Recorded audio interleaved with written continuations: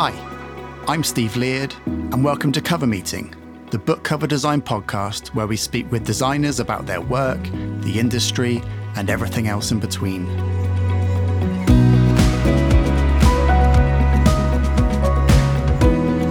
Today we're joined by Jamie Keenan, a book cover designer who has been freelancing since setting up his own studio in 1998. He has since designed covers for Stephen King, Joyce Carol Oates, Philip Pullman, A.M. Holmes, Franz Kafka, Tess Gunty, and thousands of others. Jamie also co-founded the Academy of British Cover Design Awards along with John Gray. The awards have been running since 2014 and has helped bring our community together to celebrate the fantastic work that's being done by designers here in the UK.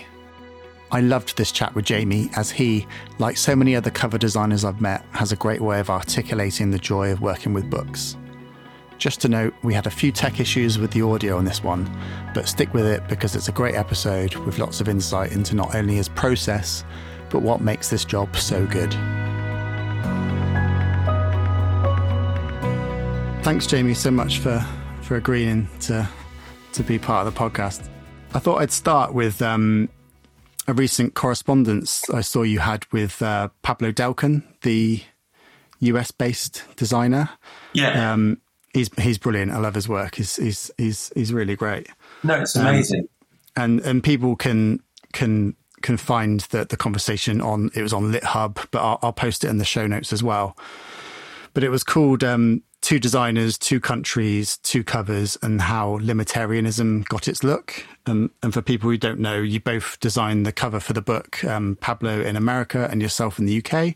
Yeah. And it was interesting because you both arrived at like a basic similar concept, but then that got applied in completely different ways. And that's another great thing about what we do in our industry is even though you guys were coming from a similar point, the final product actually ended up being completely different.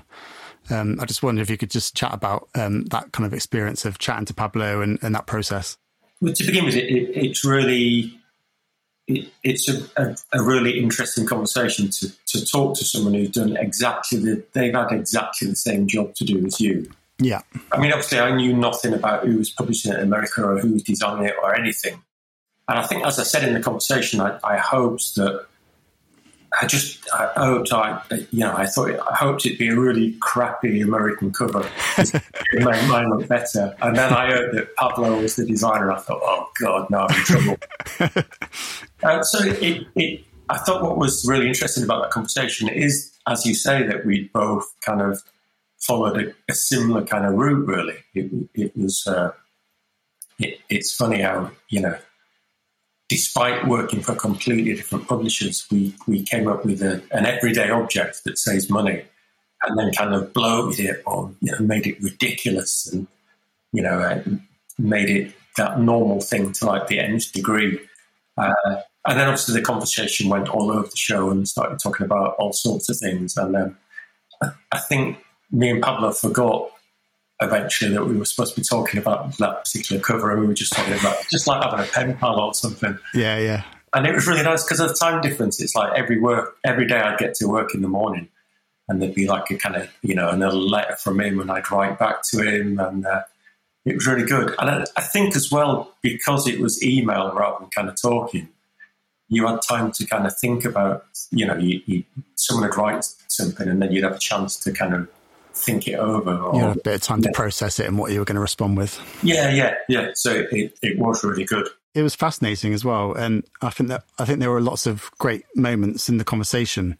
But one of them was when you were both discussing the process of design generally and how you both come up with lots of designs and ideas initially.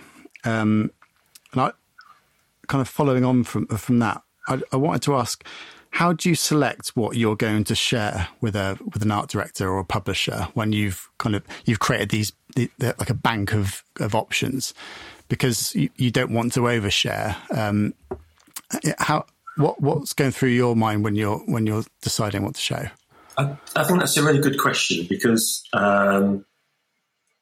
I got a call out of the blue once from this man who'd been like a kind of he'd obviously been like a kind of madman, kind of ad man in the 70s or something, and his job was inventing drinks, believe it or not, and he invented Baileys. Okay. He invented Aqua Libra and Purdy's and all kinds of stuff. And he came to me and he said, basically, when he invented Baileys, it was a whiskey company that wanted to flog more whiskey. I mean, how do you do that? Because presumably everyone who wants to buy whiskey is doing it, and everyone who hates whiskey isn't. So they said to him, we need to find a way to sell more whiskey. So he went into a newsagent, bought a bar of dairy milk, a little carton of cream and a bottle of whiskey, and mixed it together. And he went into the company and mixed it together and said, this is what I want to do. And the boss of the company said, this shit will never sell. And just, I think a few weeks ago, it sold its like 7 billion, billionth bottle or something. So he wrote a book about his time, doing this job. And the title was This Shit Will Never Sell. And he told me that when he worked, he said if you ever went in with more than one idea, you were kind of admitting that you weren't sure, that you haven't solved it. It's like being given it's like doing A-level maths and saying, oh, it could be 7/8, or it might be pi, or the answer might be a circle with a square stuck on top of it. If you can't really do that. You've got to say this is the answer. So I said, okay, I'd love to do the job. And when I met him in a pub, funny enough, I took one piece of paper with one answer on it. I said, this is what I want to do. And he kind of took it out of the envelope, looked at it for about 10 seconds, put it back in the envelope, gave it back to me and went, done. And I thought, this is how I want all jobs to go from now. You work like that. And the problem is that it's a really good question, because when you're working for someone, you don't want it to look like you've only come up with one answer, and you don't want to send a PDF that's got one thing in it and say, this is it, cracked it. You want to show that you've done lots of different work. So I quite often send 5 or 6 different ideas. And even within that, there'll be 2 versions of one idea. And then the third idea, I'll do it in black and red and pink. So you're sending all these different options. And quite often you're sending some things and you think, oh, I better go for number 2. I don't really like number 2, but 5, I'm really happy with that. And you sort of think, why am I sending things that if they're chosen are going to make me unhappy? But at the same time, you want to make it look like you've done a decent job. So it's this real such a balance, isn't it? No, it is, yeah. I mean, what do you do? How many things do you send? Oh, well, it's evolved really over the years. I think when I first went freelance, I used to send like loads in, and I think that was probably just me trying to please, because I'd only started out in freelance, and you just want to show that you're doing a great job and you're open to everything. But I think over the years I've tried to trim that down so I don't send so much. Yeah. And like kind of what you were speaking about there, where there's always that option in amongst the PDF where you're like, God, I really don't want them to show that. But you kind of know they probably will pick that one because it's normally the most conservative response to the brief. And it's probably what they're expecting to see, whereas quite often if you're trying to push the needle a bit, you're doing something which they're not expecting. But I think I've experimented over time. Sometimes I've just not shown something which I think they're expecting to see in the hope that they fall in love with one of the options and that's the end of it. But I think it's a constant kind of exploration into what works and what doesn't work. There is. I think it partly depends on the art director, because there's certain art directors that the one you don't want to go for, the one that you said is most conservative, is in some ways is going to give them less grief work-wise, isn't it? If they can take that in and it's sort of what everyone expects and it's approved, then that's great.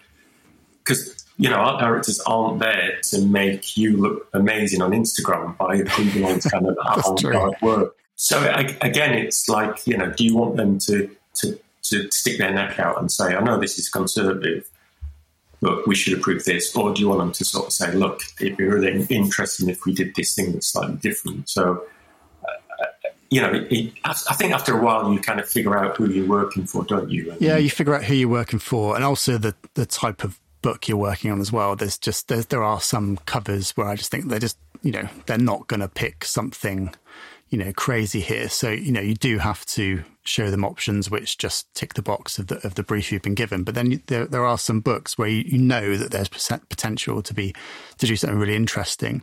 And I think in those moments, I've tried more to probably be a bit braver and only show a few options where I think, if they chose one of these, I'd be happy regardless of which one it gets picked. And that gives you so much more satisfaction out of the whole kind of process as well then.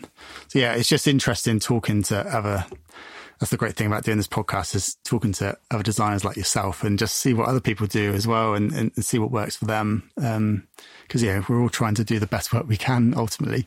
It is scary to think that after years and years of doing this job, you might be the only person in the world that sends in like more than one rough, or that you don't send your roughs in like by post, printed out and stuck on card with a kind of frame around it, or it's you assume that what you're doing is kind of semi-normal, don't you? And you might be wrong all along. You don't. That an art director would take you to one side eventually and just say, what you're doing is really strange. I think I've only ever sent in just one idea once, and it didn't work. So I've not done it again. So you learn from that, yeah. But following on from that article as well with you and Pablo, the US and the UK is often pitched against each other sometimes when comparing versions of the same cover. Do you think we learn anything from doing that? And is it useful to see how different territories treat the same book? I mean, I think it's different in your and Pablo's case because it was more of a conversation. Like you said, it led on to different areas. But sometimes it's literally just a case of an article with the cover side by side and which one's your favourite? Yeah. And do you think that's useful? Do we learn anything from that? I think it's interesting. I used to go to New York quite a bit. I used to go to New York twice a year. And the first thing I did whenever I got there was to go into this huge Barnes and Noble on Union Square. And because I'd not been for 6 months, just about every book had been new. So it was amazing. And I can remember, I've always had this internal discussion about, is book cover design, does it do anything? Is it necessary? Does it work? Do we need it? And I remember getting in there once and seeing this book. It had an amazing cover. And I picked it up. I read a bit and I instantly wanted to buy it. I just thought, this sounds great. And then something clicked in my brain. And I thought, I know this book from back in Britain. And it was a book that I wouldn't have touched with a barge pole in Britain because it had a different cover and it just felt like a different kind of book. And I wouldn't have gone anywhere near it. And suddenly at that moment, I realised that it was all down to the cover, that the cover was like... It's powerful. Yeah, I mean, this is me. This is me after doing that job for like 10 or 15 years or whatever. So and you're aware. So, you'd have thought that I should have known that, but I suddenly realised in that moment that the cover, it's the first thing you kind of, generally, it's quite often it's the first thing you know about that book, isn't it? So it's the first touch point for the consumer, isn't it, really? Yeah. So I think that, to begin with, that idea of how things are packaged is really important.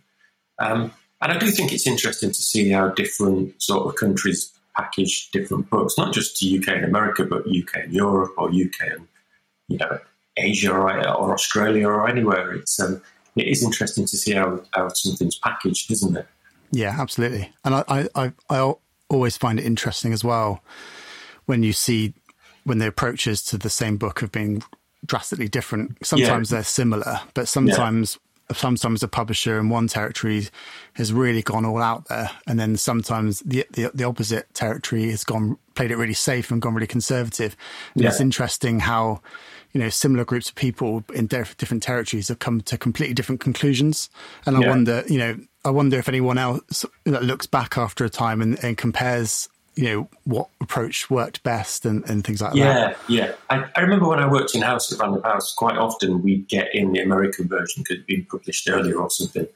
And there was a lot of people have this knee-jerk reaction of anything from America or anything from another publisher is rubbish. And we don't want that. It's crap. We can do much better. And quite often I'd think, this is amazing. This is like great cover. I mean, I love a lot of American cover design anyway. The good stuff is amazing. Yes. And I sort of thought it was a shame that, they had that kind of like, it's automatically rubbish and we are superior kind of thing. So I don't think it's really helpful. I do think it's really interesting. Quite often online you get these things where they'll compare the two of them and then they ask for people's comments and people will say this one's terrible, and it does make me realise how kind of out of whack I am with a lot of other people's opinions. It's slightly worrying because I do that as a job. And I sort of think, how can you prefer that one to that one? But then that's the great thing about book cover design. There's no right or wrong. There's no right or wrong answer, is there? Yeah. When I first started working in publishing, I was constantly looking in bookshops and online at what other people were doing. And I was always really drawn to your work. Because in a good way. In a good way, yeah. I should have clarified that. I think it's because your covers, I always felt like there was a strong sense of an idea, which, particularly sung to me. Why does strong ideas and concepts matter so much to your work and cover design more generally? When I first started doing book covers, it was right at the start of the whole kind of like Mac thing, believe it or not. So everyone was like, you saved work on tiny little kind of floppy disks. And everyone, like whenever you met your mates in the pub or something, they'd say, "Oh, try this. It's got 8 fonts on it that a mate of mine has given me." And it was like, there was this whole kind of like culture of swapping fonts. And all the fonts were ridiculous. They were all, really totally Neville Brody kind of things. They were all stretched and corrupted and pixelated and all that kind of stuff. And you couldn't wait to use them. But the thing is with book cover design, one of the great things about book cover design, it can take up to about a year from you working on something to it coming out. So on the day you did it, it was super trendy. You were one of only, probably about 3 million people, but you felt like you were one of only about 3 people who had that font. You were really excited. You were going to use it, even if the title of the book was, Elizabeth I or something. You'd have this totally kind of like robo font with it sticking out, really unsuitable. It was just desperate. And by the time it came out, it was like, it's like by the time it came out, you might have been walking around in a kind of pink velvet flared suit with a poncho or something because you were so out of date. So I think I started to twig that because book covers, it takes you've got like this gestation period of about a year basically. So you've got to do something that's going to last longer than just being a trendy colour or a trendy typeface. As well as that, I am no good. Some people can take 2 bits of type and a blank piece of paper and rearrange it, and it's beautiful, and that's all you need. I've never been any good at that. So my way of thinking is that if you've got an idea, I'd have like an idea like I want it to look like a map, or I want it to look like the back of a bus, or I want it to look like a pizza box or something. Once you have that idea, the idea then takes over and it says, all right, okay, I'm in charge now. You're going to use these 2 colours because that's what you use on this kind of idea. It's going to be done on a kind of like messed up background. It's going to look cheap. It's going to be like a kind of serif typeface. Do you know what I mean? Like, so the idea. No, that's really interesting. The concept takes over then, and it makes the decisions for you. Yeah, that's a really nice way of thinking about it. Because I'm pretty useless at just doing something from a stylistic point of view, just making something look nice. I can't really do that. But if I've got an idea, then I know how it's got to look, basically. So it backs you up. It justifies what you're doing. Yeah, you've always got an idea to fall back on, haven't you? Yeah, and apart from that, I love ideas anyway. I love things, like I think like when you're driving along and you come to a roundabout, it's an amazing idea. I mean, it's really simple. You don't even think about it. But what an amazing idea that everyone's just got to look to the right, and as long as there's no traffic coming, you can get on there.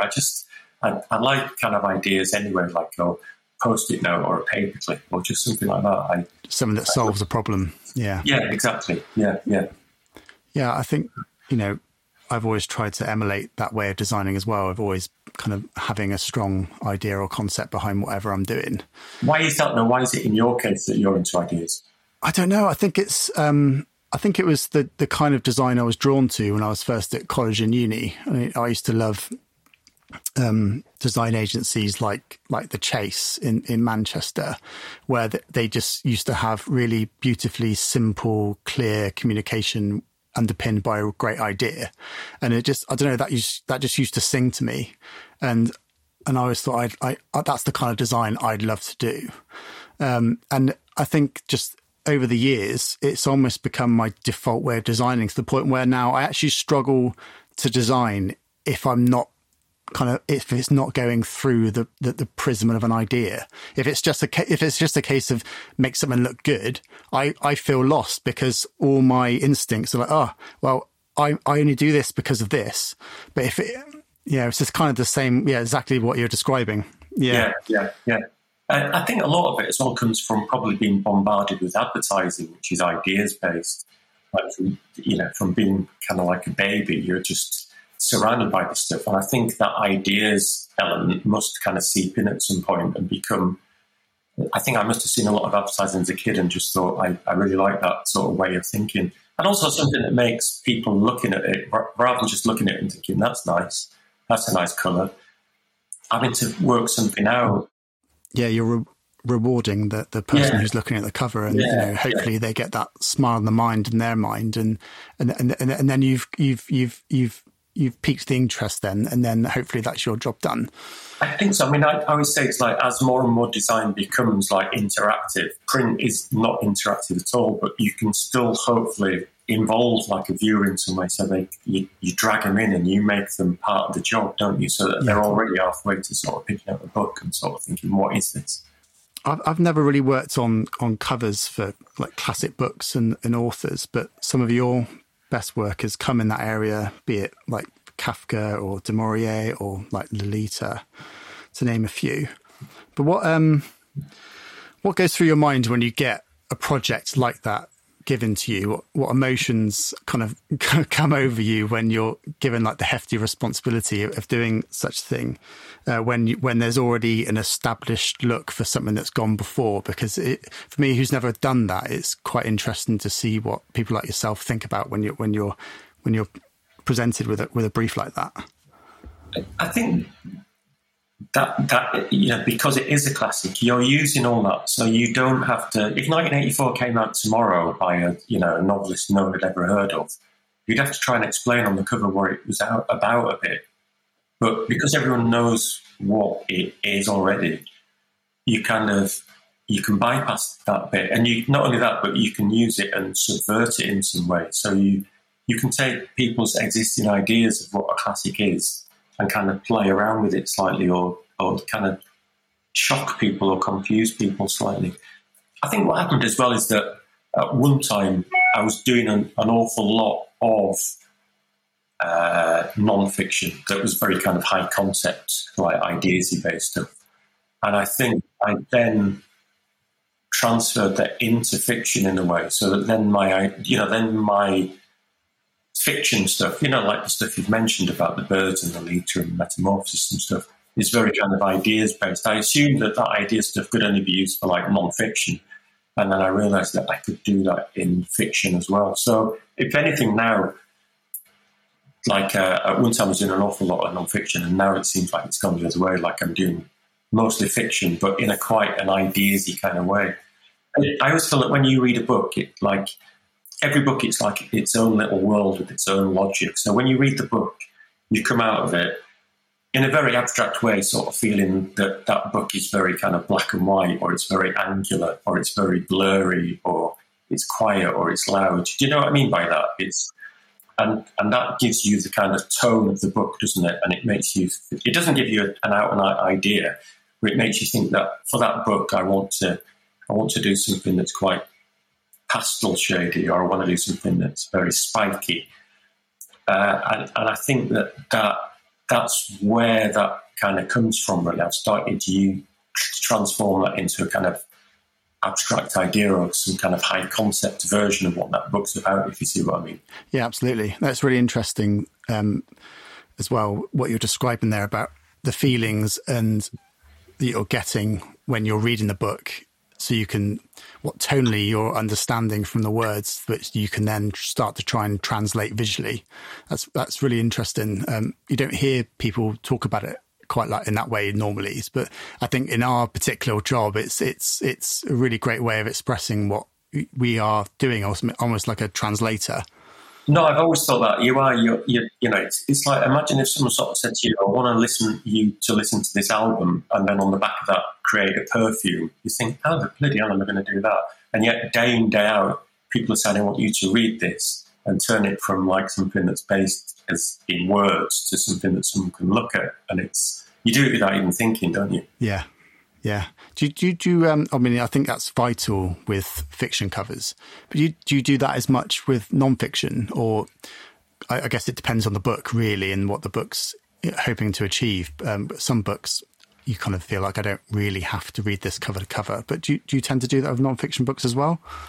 I try and do it with everything fiction-based, yeah, because you never know, out of all those kind of 80,000 words, you never know which 3 words put together might be the bit where it suddenly clicks in. You suddenly think, oh, I know what I want to do. With non-fiction, quite often it's a subtitle, isn't it? I mean, more and more with non-fiction, you get a title that's something like Shafted or like Slam or something like that. Yeah. That's just there to grab your attention. Yeah. And then the subtitle actually does the work, yeah. Yeah, and the subtitle is like, you know, Elizabethan poetry and, you know, whatever or whatever. And that is the thing that you've got to get across, isn't it? It's like the subtitle is what you've got to portray, and the title is the style in which you've got to portray it, if you see what I mean. It's normally, you know, with fiction, you've got to read 80,000 words.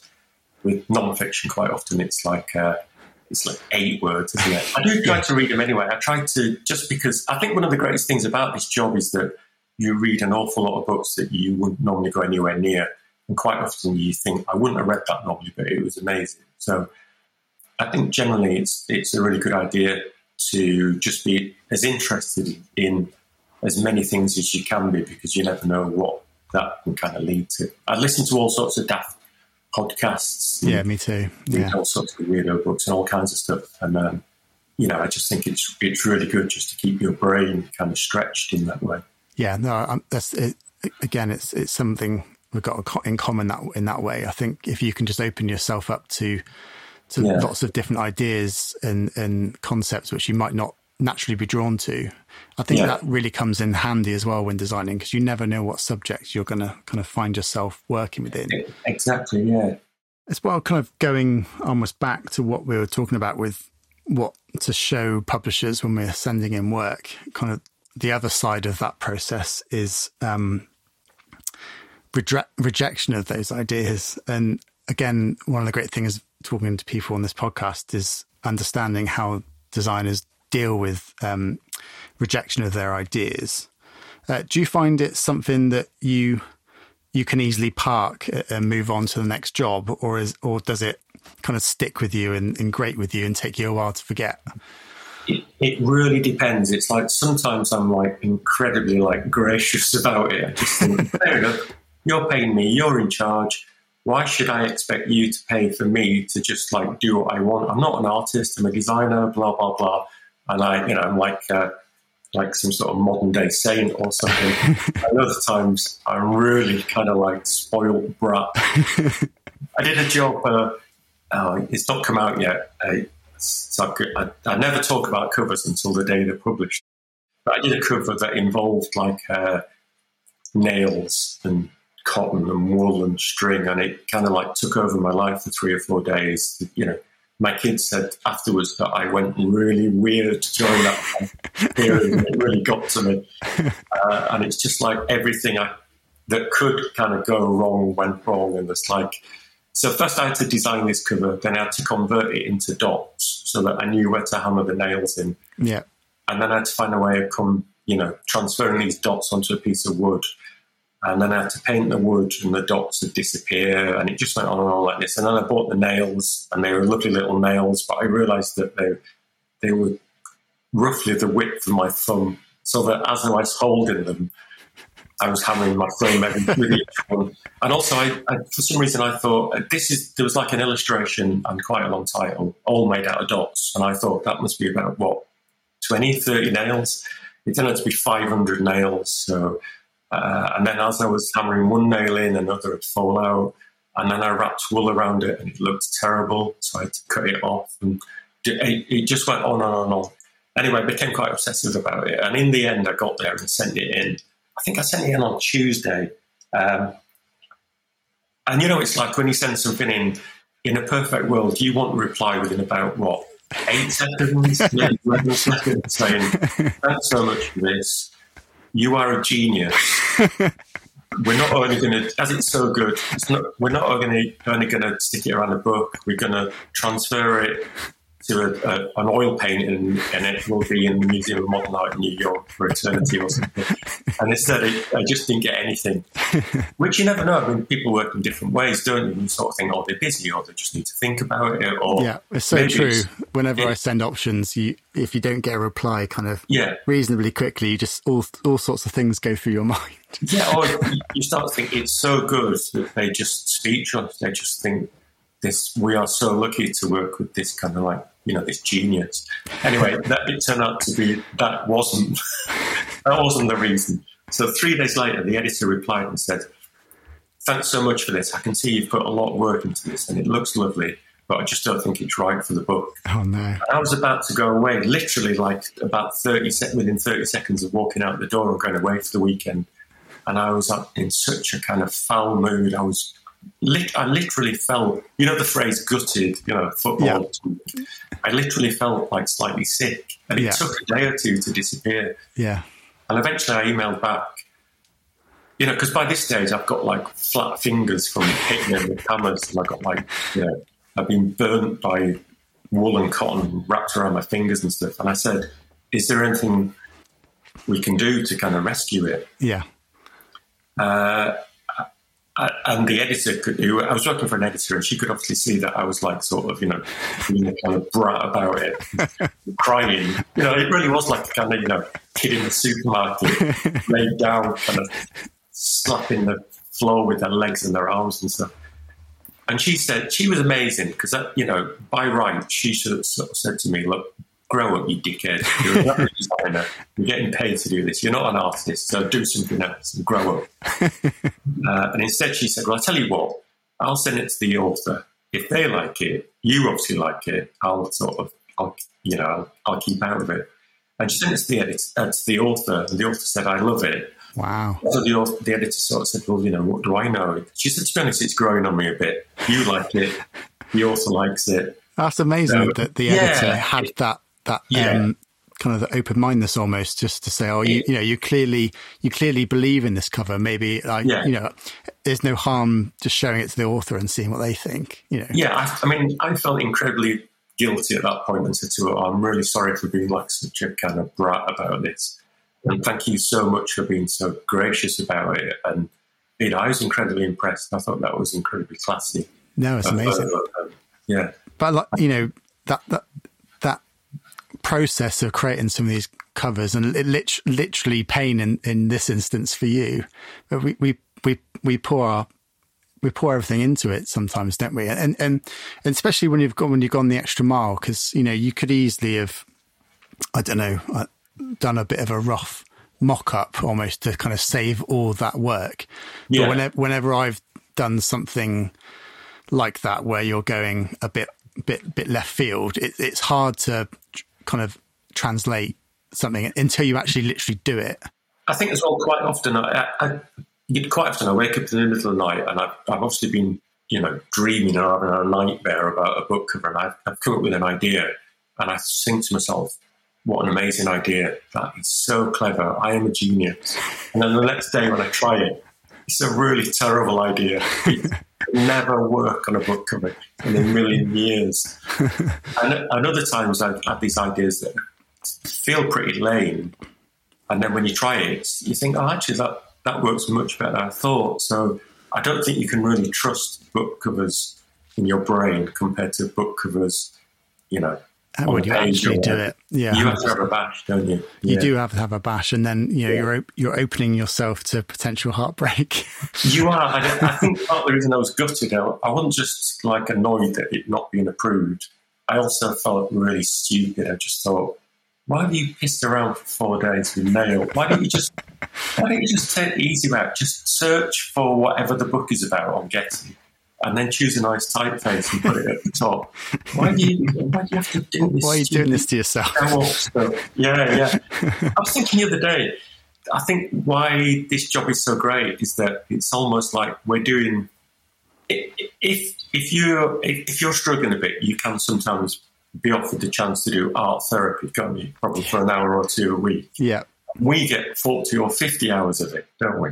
Especially if you get off screen and rip bits of paper up and get the glue out and paint and stuff. Yeah. It's like you really enter the zone, don't you? When you're doing absolutely. That.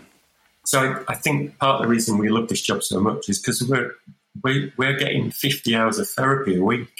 But then I thought, in normal art therapy, the therapist takes the work and puts it on a wall and says, "Oh, this is really lovely. It looks so nice.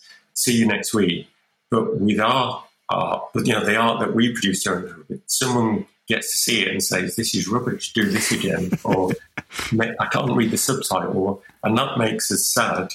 So then we need more art therapy. So it's this ongoing kind of eternal loop of like happiness and despair that but I think we need it. I really do think that if every job was do what you want and we'll approve the first thing you send over, however amazing that sounds, I think we'd soon get bored of it. You need that kind of struggle. You need a bit of pushback as well, I think. You do. I think, and ultimately, I suppose you need your ideas tested. And if it was just, everything was being sailed through, just approved without anyone passing any judgment on it, it's not being tested. Have you ever had that thing where an editor has sort of said, "Oh, the author has suggested this," or the author's nephew who's doing GCSE and you think, "Oh God, this is so below me. Why am I doing this?" And you think, "I'll do it just to show how superior I am." And then you do it. It works really well. It's far better than the crap that you did the first time round. And I think it's really good to have that experience because it does make you realise that everyone's, I think graphic design is like pop music. You don't need to have studied at university for 30 years to understand it. It's like we're almost born understanding it. It's so paper thin. A lot of the tricks we're pulling and to try and entice people in, people are subliminally picking up these skills on how to understand it and decode it from such a young age. So, like you say, that's what gives people, as annoying as it can be sometimes, that authority to push back on what you've done because they're responding to what you've done. So that is literally what our job is doing. It is, yeah. I mean, everyone's highly qualified in graphic design. Graphic design depends on everyone understanding the kind of language of it, doesn't it? So, otherwise it doesn't work at all. Yeah. No, it's really comforting to hear like your experiences and describing those emotions because how do you deal with it?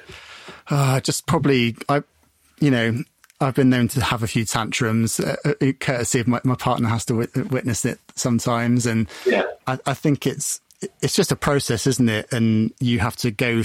It's like the stages of grief almost. You have to go through all those stages until you can then go back to the drawing board and look at it at a fresh perspective and kind of let it, like you say, it's therapy. You let it out, and then you're ready to look again. I do think as well, it partly depends on what's being rejected. I think sometimes you must, with conceptual stuff, there are certain ideas that you think, I'm definitely going to be able to use that within a year or two. Yeah. And there's other ideas are so specific to that book that that's gone forever kind of stuff. Yeah. They're the killer ones. Yeah, I had one last year which initially got approved and then at the last minute it got replaced by one of the other covers options that I'd sent in. Right. But the one that initially got approved, I loved it. And unusually for me, it was by a well-known author. It was for a Chomsky book, someone that I'd, read when I was younger. So it was kind of unusual to have all these things aligned. Not only was it for an author I liked when I was in my youth, coupled with the fact that I really liked the response that I'd come up with. And it was one of those ones that, yes, this is a perfect example of the kind of work I love doing. And it's going to be the first thing on my portfolio. And, all those kind of like excited feelings. And the last minute it got cut. And I'd say for about 6 months, it was still in the back of my mind because it's like almost scoring a goal in an FA Cup final and getting tackled last minute. It got me there, Yeah, no, I know that feeling. I think it's a good time to talk about ABCD. You and John Gray set up the Academy of British Cover Design Awards with the... the full title always still makes me laugh. But yeah. Was that something you kind of tried to shoehorn in, or did that happen naturally? Like a lot of things to do with ABCD, it was all done as a bit of a laugh. And then it suddenly... everyone, well, not everyone. I mean, anyone who knows me knows that I don't do anything kind of seriously. But the first time the very first night we did ABCD, we got down, you know where it is. It's like a kind of sweaty little basement, isn't it? I mean, we got there and we tried to, me and John don't know what we're doing. And especially we didn't the first time we did it. So we tried to rig everything together. And suddenly someone came from the bar upstairs and they were sort of messing around on the table and rearranging things. And they put like a reserved thing on the table and stuff. And we said, what are you doing? And they said, some people have just phoned up from quite a big publisher. And they've said, is that the venue for the Academy of British Cover Design? The awards this evening. We said, yeah, that's right. So they said, would we like to reserve a table? So I think they expected it to be like, tonight, happy day party or whatever. And, we thought, shit, people are going to get out of a limo in like, sort of dinner suits and slightly disappointed when they see the sort of crappy thing that we put together. So we thought we'd just do it once, and if it was a flop, then we just wouldn't do it again. We weren't sort of worried about it. Yeah. For those who don't know, the ABCD Awards are a now annual event that recognises the best in UK book cover design, with shortlists for a variety of genres drawn up by a select panel of designers that changes every year, and then voted for on the night by those who attend. What were the factors for you and John behind establishing the awards? It was all a massive reaction against. We both judged a certain kind of high-profile design thing, and I did it twice. And the second time, I think I'd done it the second time, and it made me really miserable because I was so excited about doing it. And when I got there, the whole thing was a real disappointment. It seemed like the people on the jury were saying things like, this cover's quite nice, but why has the designer put a quote at the top? Why have they put that quote on the cover? As though the designer sort of thought, what else can I add to this to mess it up? And I just thought, you shouldn't be judging this. You don't know what a designer has to go through, and yet you're in charge of saying what's good and what's bad. And they were, they had problems with any kind of stock imagery, or there were just loads of things that I just felt like a real outsider there. So a couple of weeks later, I think me and John we were giving a talk in London, in Leeds. And on the way back to London, on the train, we both had a few drinks and we were both kind of whinging about this, thing. And I said to him, in a perfect world, there should be a book cover awards thing because I had a lot of gripes with it. It's incredibly expensive to enter. It's expensive to go along to the awards. And if you do win, you then have to pay 200 or 300 quid for the award itself. So I said, in a perfect world, talking in a really kind of naive way, in a perfect world, there should be an award ceremony that's free to enter, free to go along to, and even the award is free, and where it's voted for by people who actually do the job, maybe by everyone who sort of takes part. And I think I expected this to just be like a whinge. And John said, yeah, you're right, let's do it. And obviously, I would never have done this on my own because it wouldn't have got any further than that. But we were both drunk. And John said, let's do it. And I think we were both waiting for the other one to sort of go, this is just a joke, isn't it? This is just being silly. We're going to stop here. And we both egged each other on. So we just thought, yeah, okay, let's do it. I mean, to be fair, already at that point, there was the get-togethers that were organised by Henry Steadman and Lizzie Gardner and stuff. So we knew that there were talks at St Bride that Becky Chilcott does some amazing stuff there. So we knew that there was this existing kind of it's a horrible word, but I can't think of any other word to use. This community of book cover designers, and they were kind of super sociable, very interested in a lot of jobs. You just want to go and forget about it, but they they're kind of obsessed by it. So we knew that they'd sort of be interested in it, and they're very supportive, and they're not at all cynical. And we just thought, let's give it a bash. And like, as I said before, we thought if we do it and 3 people turn up, we just don't do it again the next year. I also thought it should be incredibly inclusive. So with a lot of design competitions, obviously it's literary fiction or sort of policy, non-fiction design that gets looked at. Everything else just gets overlooked completely. And that's why there are sort of 10 categories. So everything really was a reaction against what it had been up to that point. And it was like, how do you kind of fix that? How do you make it free? And we kind of found a way around it. Yeah, like you said, important part of ABCD is that it is free to enter and then subsequently free to attend the night. And that's obviously really important to you and John. That's probably been stressful as well in its own ways of keeping the awards free and accessible to everyone. I think it's the most important bit, though. I think once money gets involved, I wouldn't really want to be involved anymore, because I think even if you're sponsored by something that's kind of like connected to design, like software or a picture library or something, I still don't want anyone to be in a position where they can sort of say, we think the awards are great, but they should take place on a Tuesday morning in this place, and we'd like to say a few things first and that kind of stuff. The whole idea of it is that I think the best bit of ABCD, and the only reason it works, it's a bit like football, really. If you take away the kind of like participation in it, ABCD, me and John could come up with all sorts of ideas and do all sorts of stuff, but if no one's interested, it falls flat. ABCD works because everyone's really into it. It's not about me and John. It's about 300 people that come along, and like you could talk to anyone at ABCD and you'd have a nice time, because everyone without fail is like sociable. They're just nice people, aren't they? Yeah, absolutely. At this year's event, an award was given for the cover of the decade to celebrate 10 years of ABCD, which is fantastic. And then voted for by the public again. And David Pearson's 1984 cover won, which is, amazing. Putting that extra award together must have given you and John time to look back over the past 10 years and all that's been achieved and all that's been celebrated.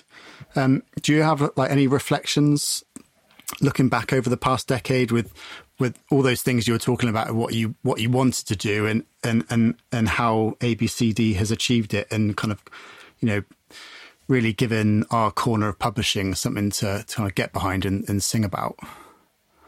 Well, firstly, that 10-year thing, I think the idea behind that was actually Jack Smith's, and it was Jack and his brother who put the kind of website together and things, so he should take a lot of credit for that. And I was really pleased that David won as well, because I thought that was the kind of standout cover. I thought that, in a lot of ways, that was the perfect cover to kind of win that award. Yeah, absolutely.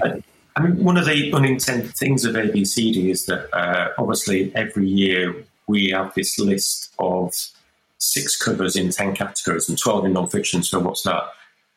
66 covers. So after 10 years, you've got, best part of 700 covers. So without even knowing we're doing it, we're building up this kind of like a snapshot of what's going on in each kind of category, every year. So,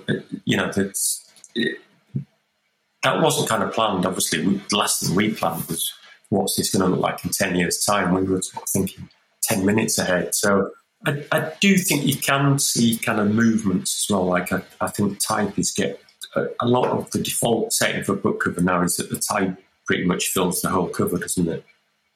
And there are things like that. I mean, it might be easier almost from someone outside to kind of see it, because I think maybe I'm too involved. So what do you see from from like being on the outside by looking through those shortlists? What does that make you think? I think, well, ABCD really coincided with my introduction into publishing as well. I think the first year that it happened, I think I'd only been at Bloomsbury for about a year, I think. Right. So for me, it's been an ever present thing, really. I guess I think it's really interesting to see certain trends that come in and out.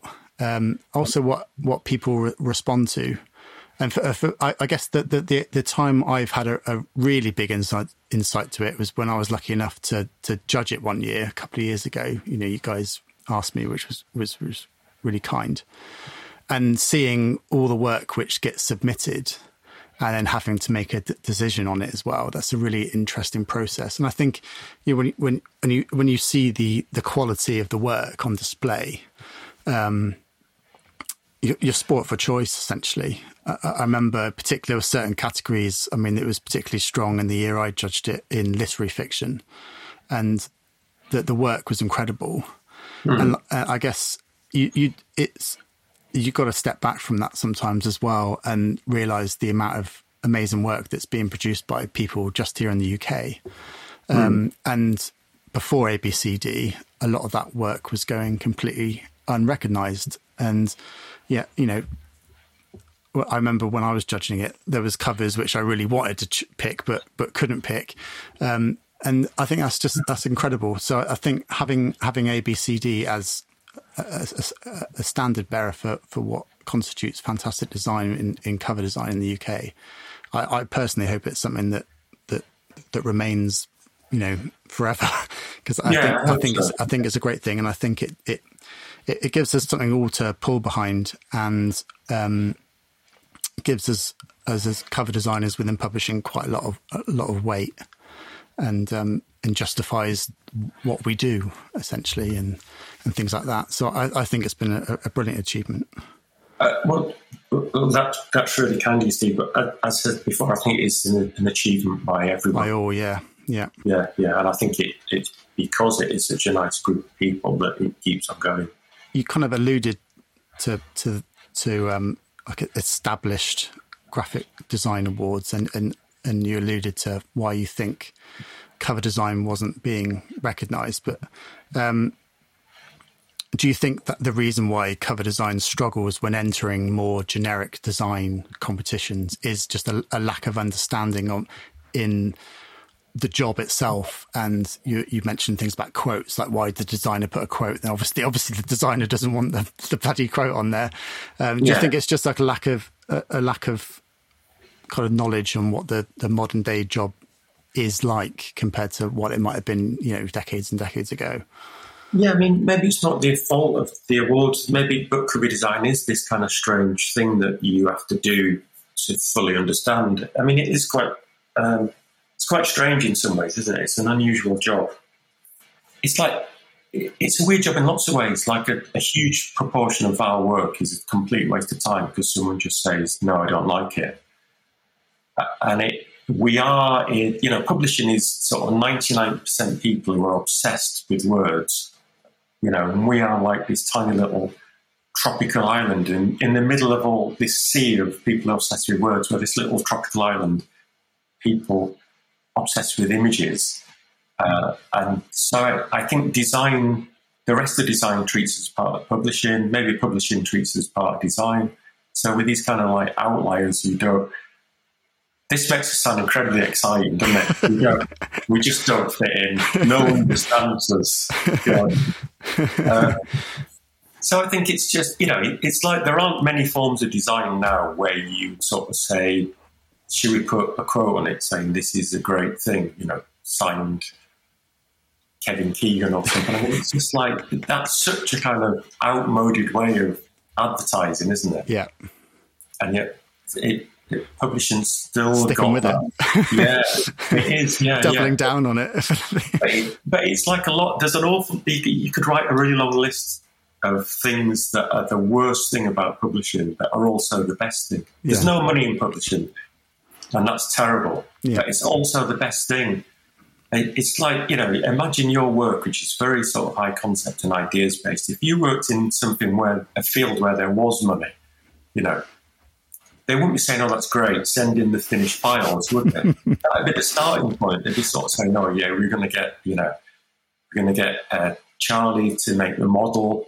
We're going to get Sarah to do the photography. She's amazing. We've got a stylist who can do that. We've got a brilliant calligrapher who'll do that. And you'd be, you know, by the end of it, it wouldn't be your work, would it?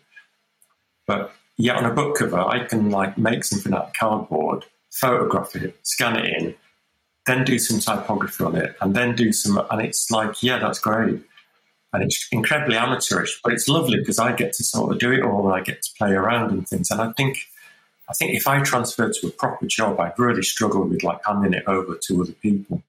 You've been freelance now for quite a long time. What was decades? What were your reasons to go the freelance route rather than staying within a publisher and kind of climbing the ladder up the greasy pole? Me and John worked at Random House together. And I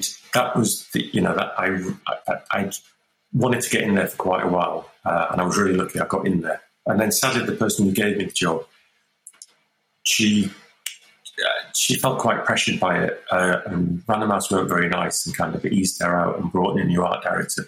And I think it was just like a new football manager. A lot of football analogies, aren't there? Yeah, so it works for me. I think it's like when a new manager comes in and it's just like, I just want a kind of new team. A fresh team, yeah. Looking back, it was the best thing that ever happened, because otherwise I might still be there. And instead I've been really lucky to work for lots of different stuff, and it's been really interesting. So, and again, it was like ABCD, the plan was do it. If after 6 months I'm starving to death and no one's giving me any work, I always say this when people sort of, come up to me and sort of say, I'm thinking of going freelance, what do you think? I say, well, what is the worst that can happen? Yeah. It goes horribly wrong and you get another job. Just go and get another job, yeah. Yeah. It's just a semi-silly question. I've always loved your website, and I don't think the design of your website has changed since I've ever been visiting your website. But I think I love it because it seems a bit rebellious almost, and doesn't kind of follow suit with the expected look of a portfolio site and that kind of in that templated way. And for those who haven't seen Jamie's website, you're kind of confronted with a selection of chocolates. And I've always loved that site, and I just wondered, where did that website come from?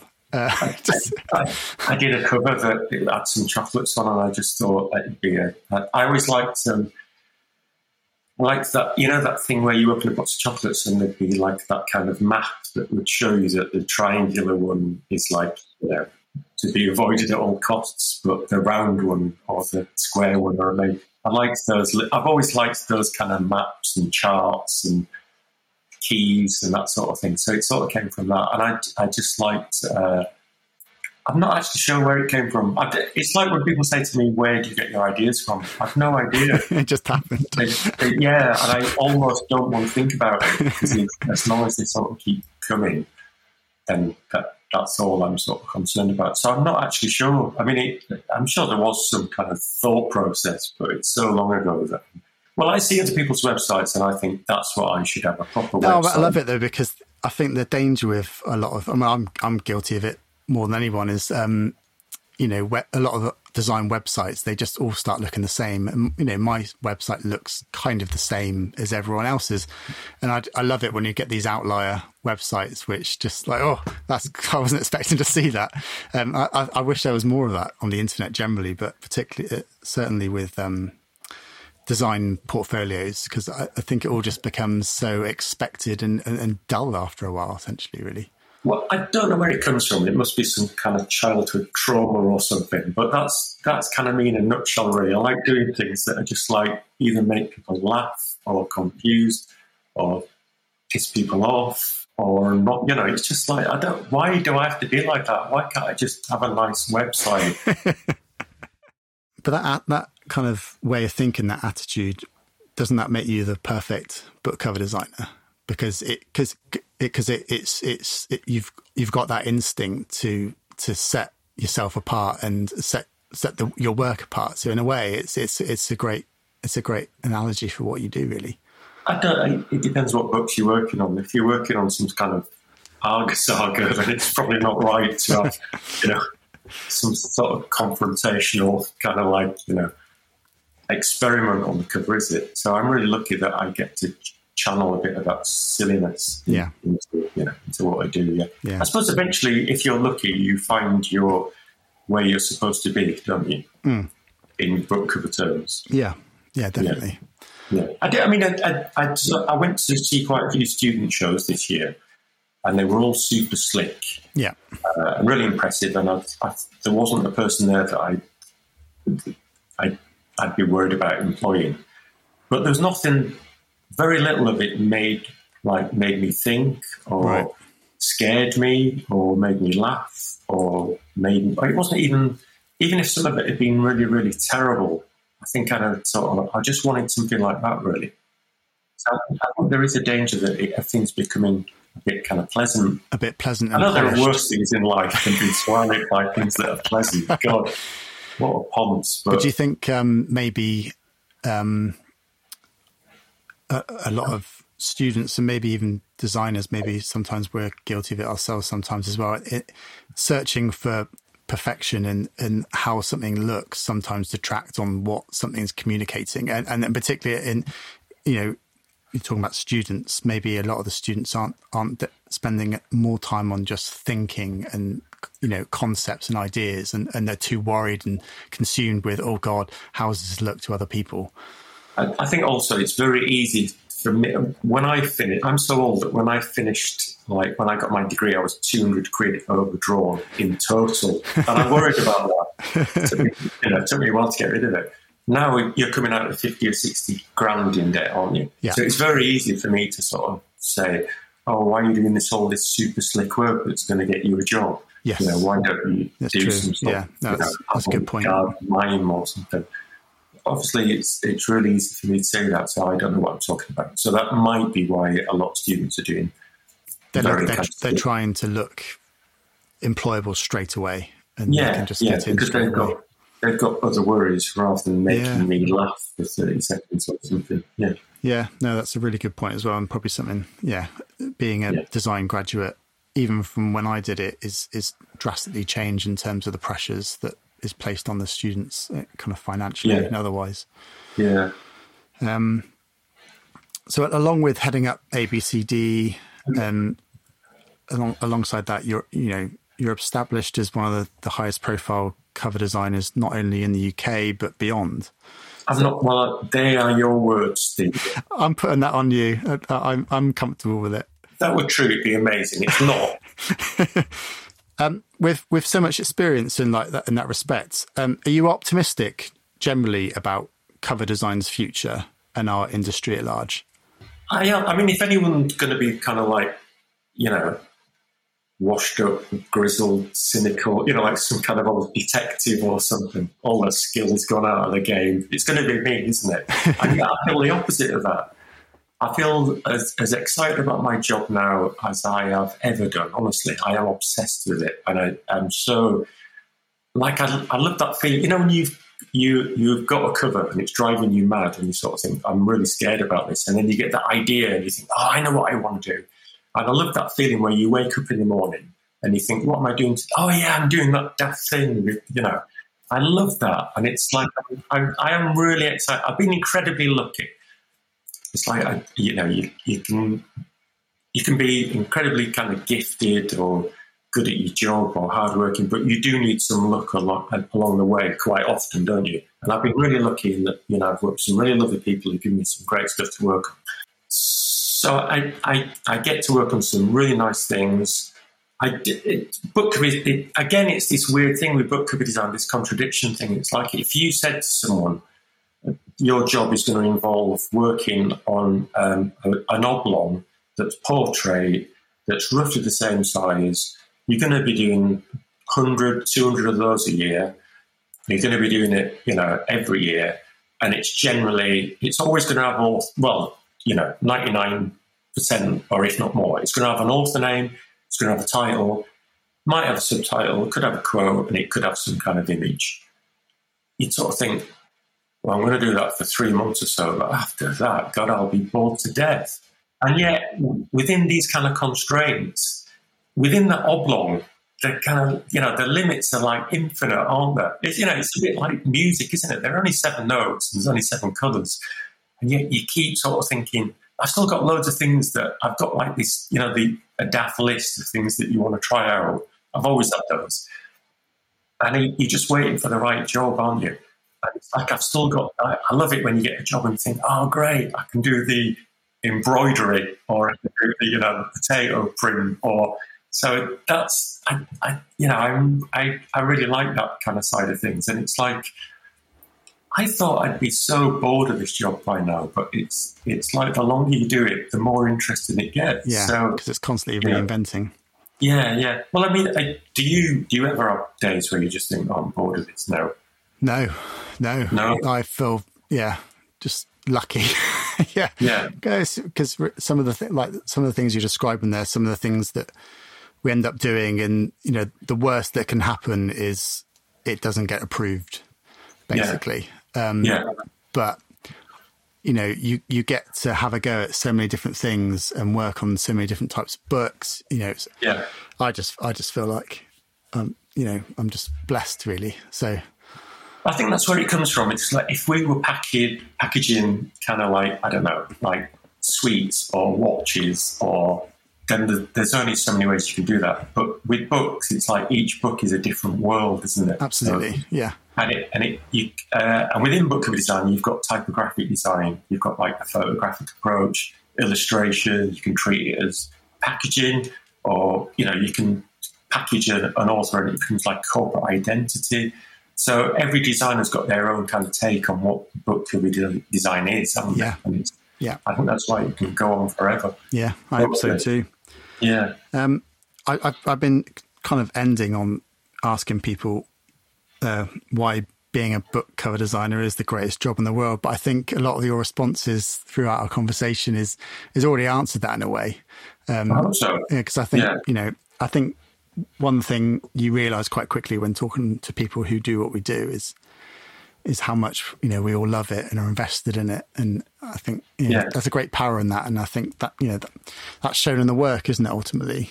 Yeah.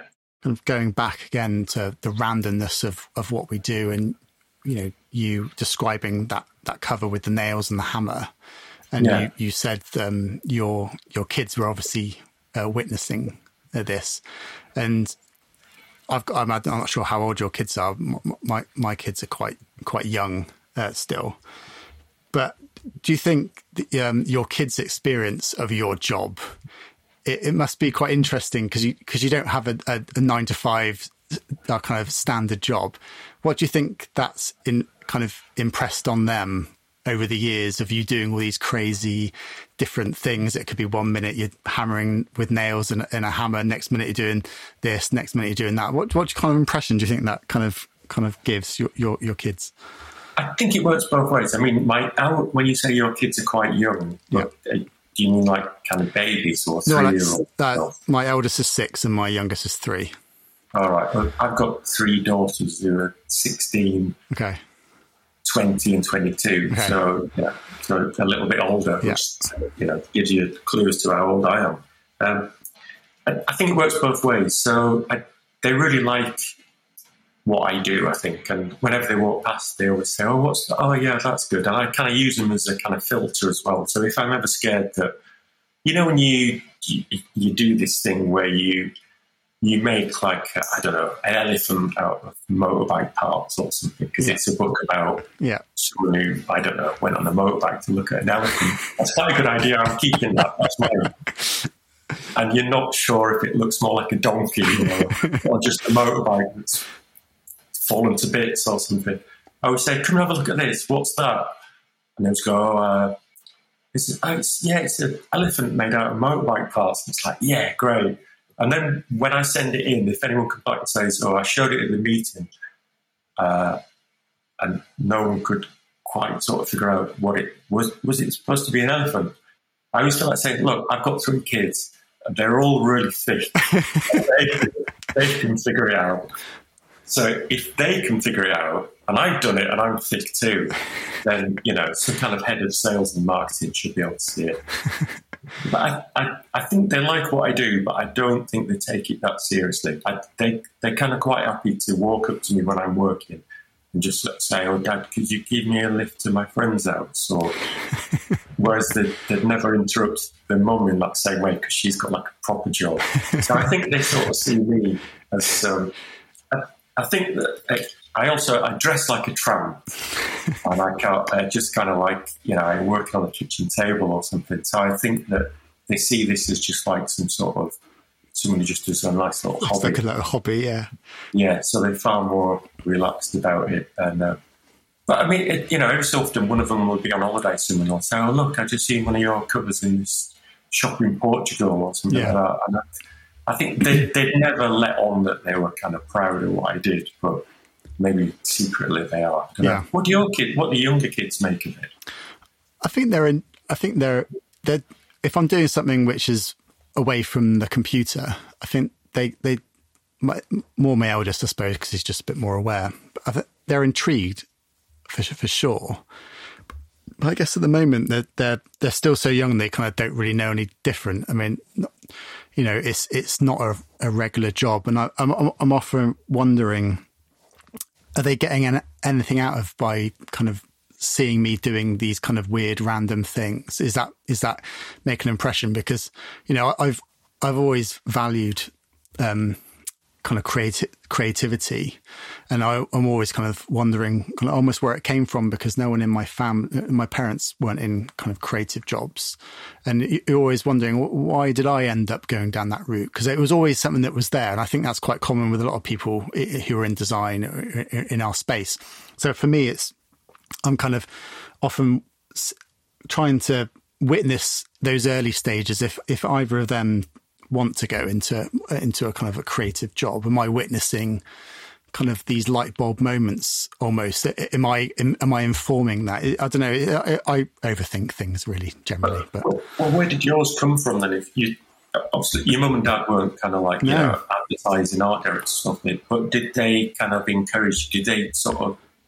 Not really. No, not that I can remember. I think I'm an only child, so I think I just naturally was drawn to drawing. Really, I think if I was bored, I'd draw, and I guess I was upset. I was quite happy if I had a sheet of paper and a pencil, and even now I sort of think, I do a little bit of teaching, and I can see sort of students who've got like they'll be given a job and it's like the crits in 6 weeks or something. And it's like they do nothing, and I sort of think, be more like that kind of 5-year-old that you give them a crayon and a piece of paper and they just jump straight in. There's no thought of like, oh, I don't know what to do, or I'm no good at drawing, or what do you want me to do? And I try and be more like that kind of 5-year-old kid myself. Just do anything and just do see anything. What it looks like. Don't be scared. Yeah.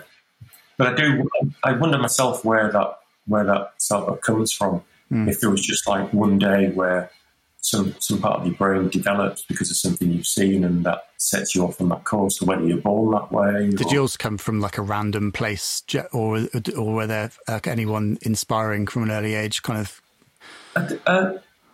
My mum and dad both had sort of, very sort of normal jobs. Regular jobs. They, by no means were they kind of like arty-farty or anything, but my mum would always she'd come home from town and she'd bring home like some weird sort of pens or paints, or she'd always sort of encourage me to do stuff like that.